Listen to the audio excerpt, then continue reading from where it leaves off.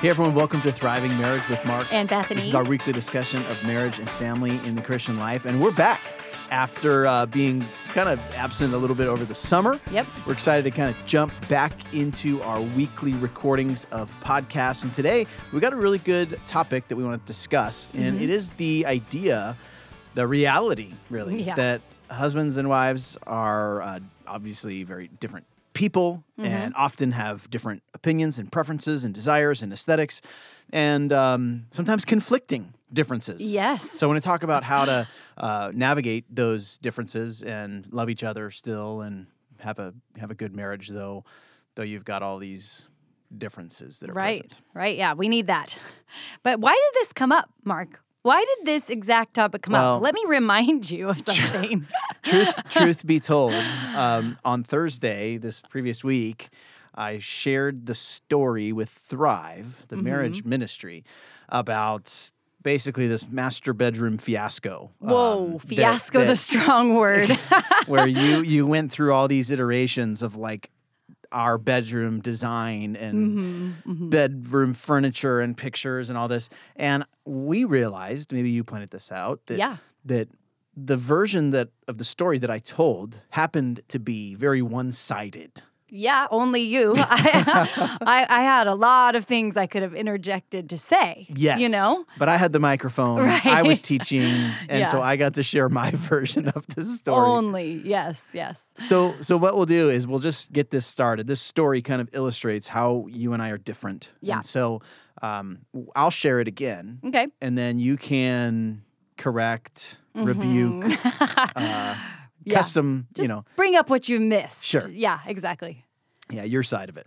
Okay, so, man, when did this even start? I guess a few months ago, almost 6 months ago, I left on a trip, and I was gone for the week. And when I came back, Bethany had surprised me by painting an entire wall in our master bedroom, an accent wall, right, and securing new bedroom furniture.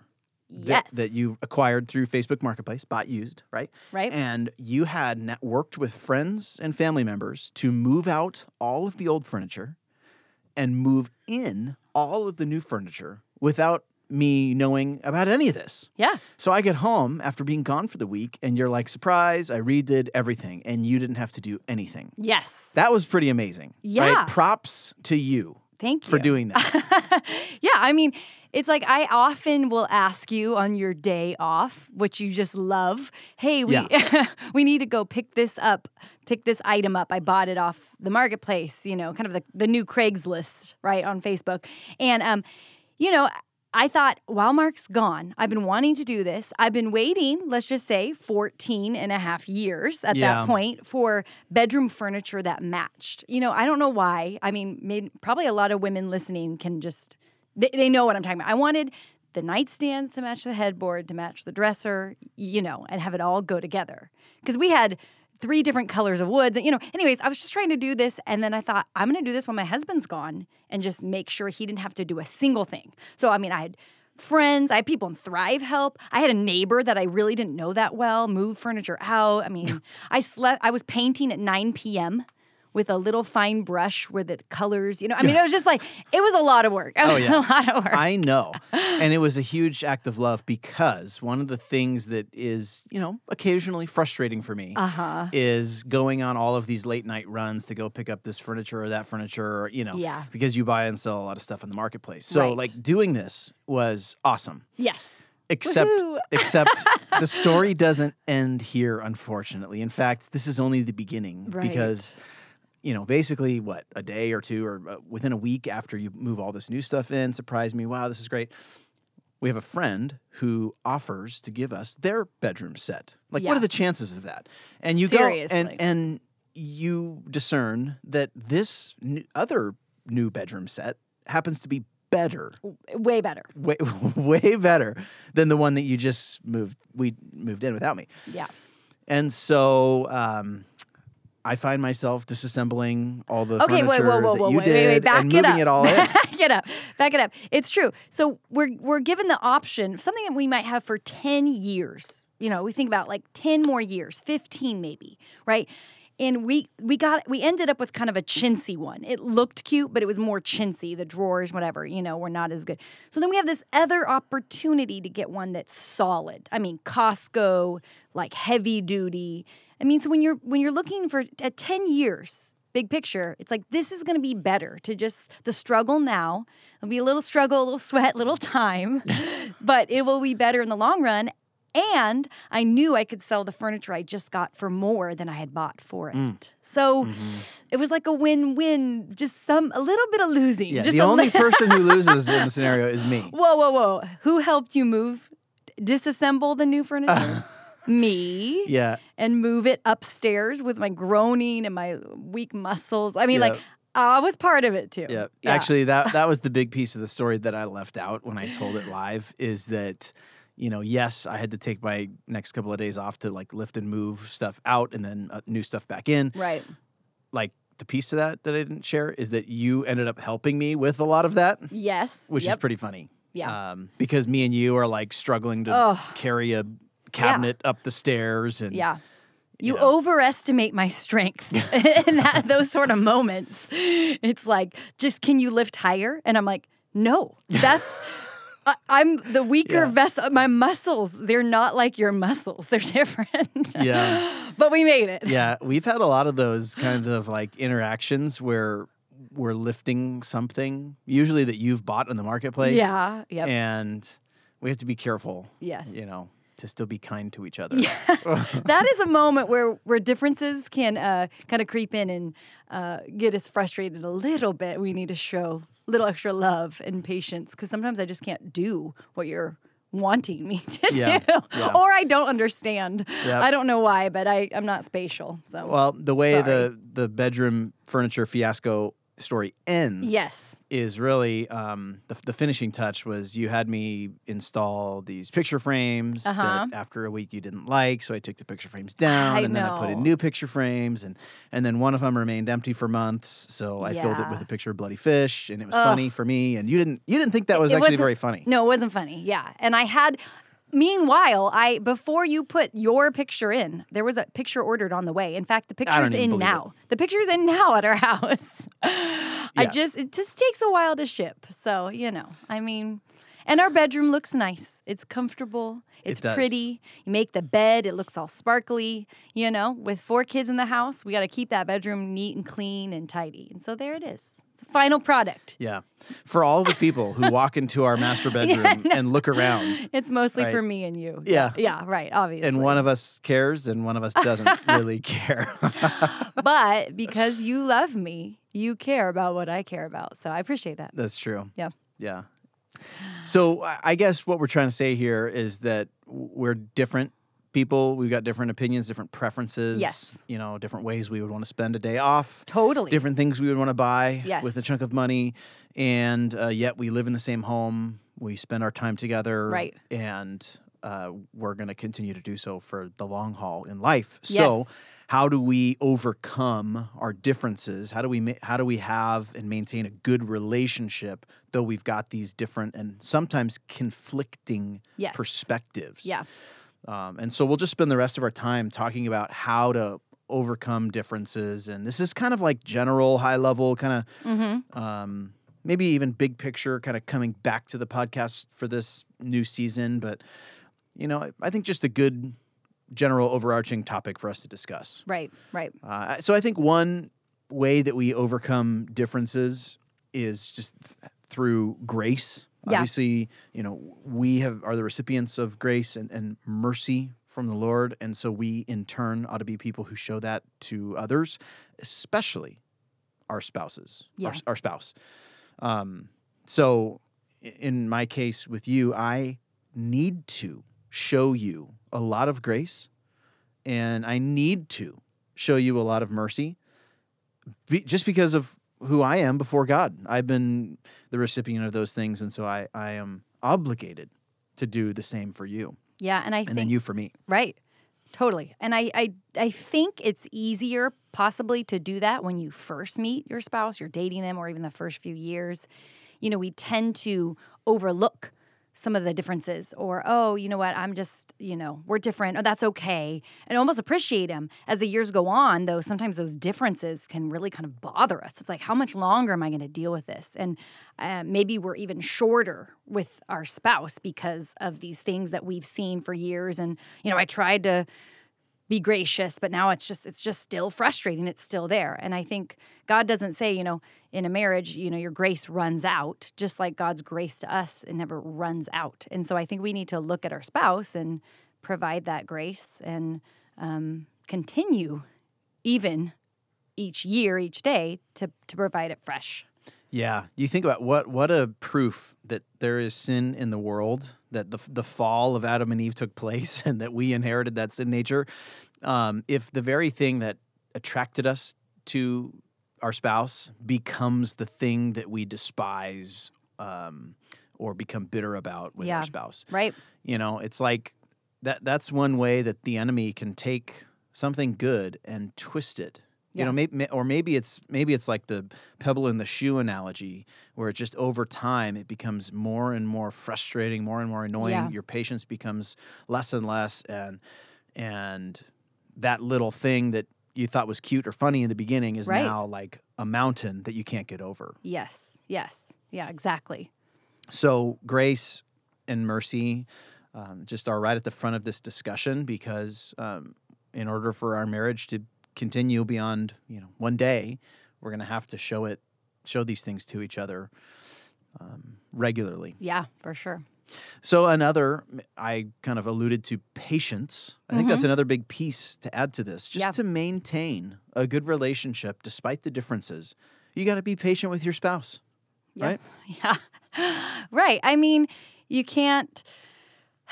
Yeah, I think sometimes we want, even though we know our spouse is different, even though I know, Mark, you're totally different than me, sometimes I can lack the patience needed to show you love between the differences, because I just think, why isn't he more like this? Or why isn't he thinking more like that? And I'm not, I got to remember to be long-suffering, or just to wait happily even at times, and not rush you or not expect you to do it a certain way, or not get frustrated if it's not going the way that I want it to go.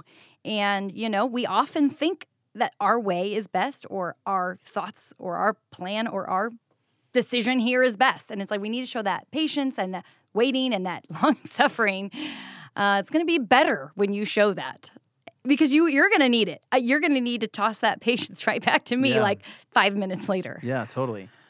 Yeah, I mean, it's good that you don't expect me to even talk or communicate in the same way that you do. I mean, you have to show patience a lot toward me, just because, like, I have to process stuff. Mm-hmm. I process things, I think through things, and then, when I finally am able to, like, articulate them, it doesn't necessarily come out really rapidly. Right.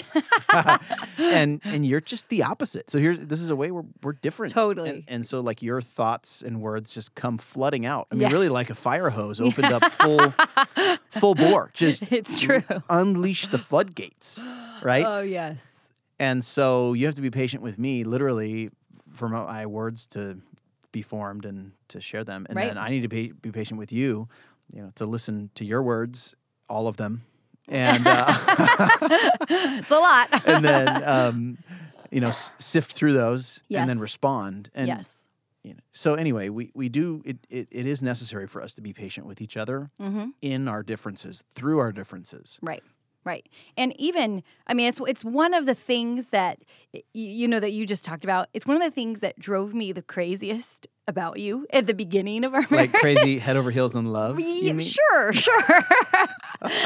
Like, I would just be like, oh, the processing, the difference, But now, it honestly is one of my favorite things about you, because we're so different. And I need that. And I've grown, hopefully, in the way my words come out and how I think through things. So, I mean, as I chose to be patient with you, it's interesting to see how God has blessed and maybe grown me spiritually, because I see what could be frustrating as a good thing, and to look at it a positive way, and even learn, okay, wow, we are so different. What can I learn from that? Like, how can I learn to be a better communicator, to be a better listener, all of those things? Totally. And so there is a sense there in which we learn to appreciate our differences, learn to love our differences, that could be even something that we add to the list of how to overcome these differences. Well, look at it from a completely different perspective. Right. Where you really are thankful for it and appreciate it because it balances you out in some way, shape, or form. Totally. When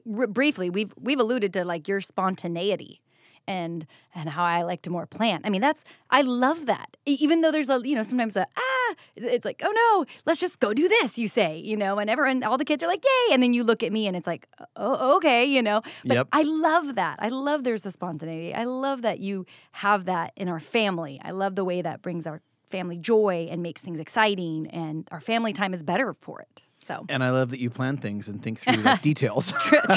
We need both. We do. That's right. Okay. So I guess we've said grace, we've said patience. This third thing that we just said just now was learn to value and appreciate the differences because of the way they balance you out. So maybe a fourth thing to add here is the idea of commitment to your covenant. So when you got married, you made a covenant. So you made a promise. Right. You got to deliver on your promise. Yes. You got to hang in there because you said you would. Right. And so when it comes to differences, okay, well, big surprise, we're different. Okay. Yeah. You made a promise that you're going to love this person for the rest of your life. So do that. Right. And don't let these differences be some reason for you to stop on your promise that you made. Yeah. Yeah, and even you can choose to remain in that covenant and find some joy and work hard have some effort in working through the differences, or you can just get grumpy and cause problems, right? There's going to be differences. So we're saying since you made that covenant promise, you have really, what are the two options? To just be stinky about it, like just to whine, complain, be frustrated, make it more difficult, or work through it in a way where you're sticking with it all the way to the end and figuring out a way to embrace and love and be patient and be gracious through it. There's the two options. Yeah, that's right. Okay, another thing, maybe number 5 here, is to initiate forgiveness. Oh, it's huge. So you be the one, whoever you are who's listening to this, you be the one to initiate the forgiveness with your spouse and be the first one to speak up. Be the one to own up to fault and swallow your pride and just start the conversation of reconciliation. Get the ball rolling. And this can be so hard. I mean, my head will tell me, even when we're in a little tiff, there's like a little tiff happening, just a little sharpness to our words. And my head will tell me, Bethany, you should go just say, I'm sorry, Mark, that I was frustrated there, and yet my body is like, it's just like, I just feel this kind of, but he did this, or he should say, I feel this tension, this one area of our marriage where I know. And I know in 30 minutes from now, this thing that we're even talking about, not really even a big deal. I mean, a lot of them small. They start small, if you can just initiate that forgiveness right away. Get past, fight your body, your flesh, who's like fighting this idea of humbling yourself. But it's so important. Totally. Because when we make that, reconcile that relationship, everything is so much better. Mm-hmm. And we can move forward. Yep. Yeah, so I guess the idea there is you be the one to initiate, you be the change, be the godly person that you need to be in the relationship, and then the other person that's kind of between them and the Lord, like they need to be that person, they ought to initiate, but that's on them. You can't control what they do. No. And so I guess that is a good way to end this discussion is just by the acknowledgement that in some cases there's going to be one spouse who just might not employ these principles that we just talked about. Right. They might have lost some of their commitment, some of their zeal.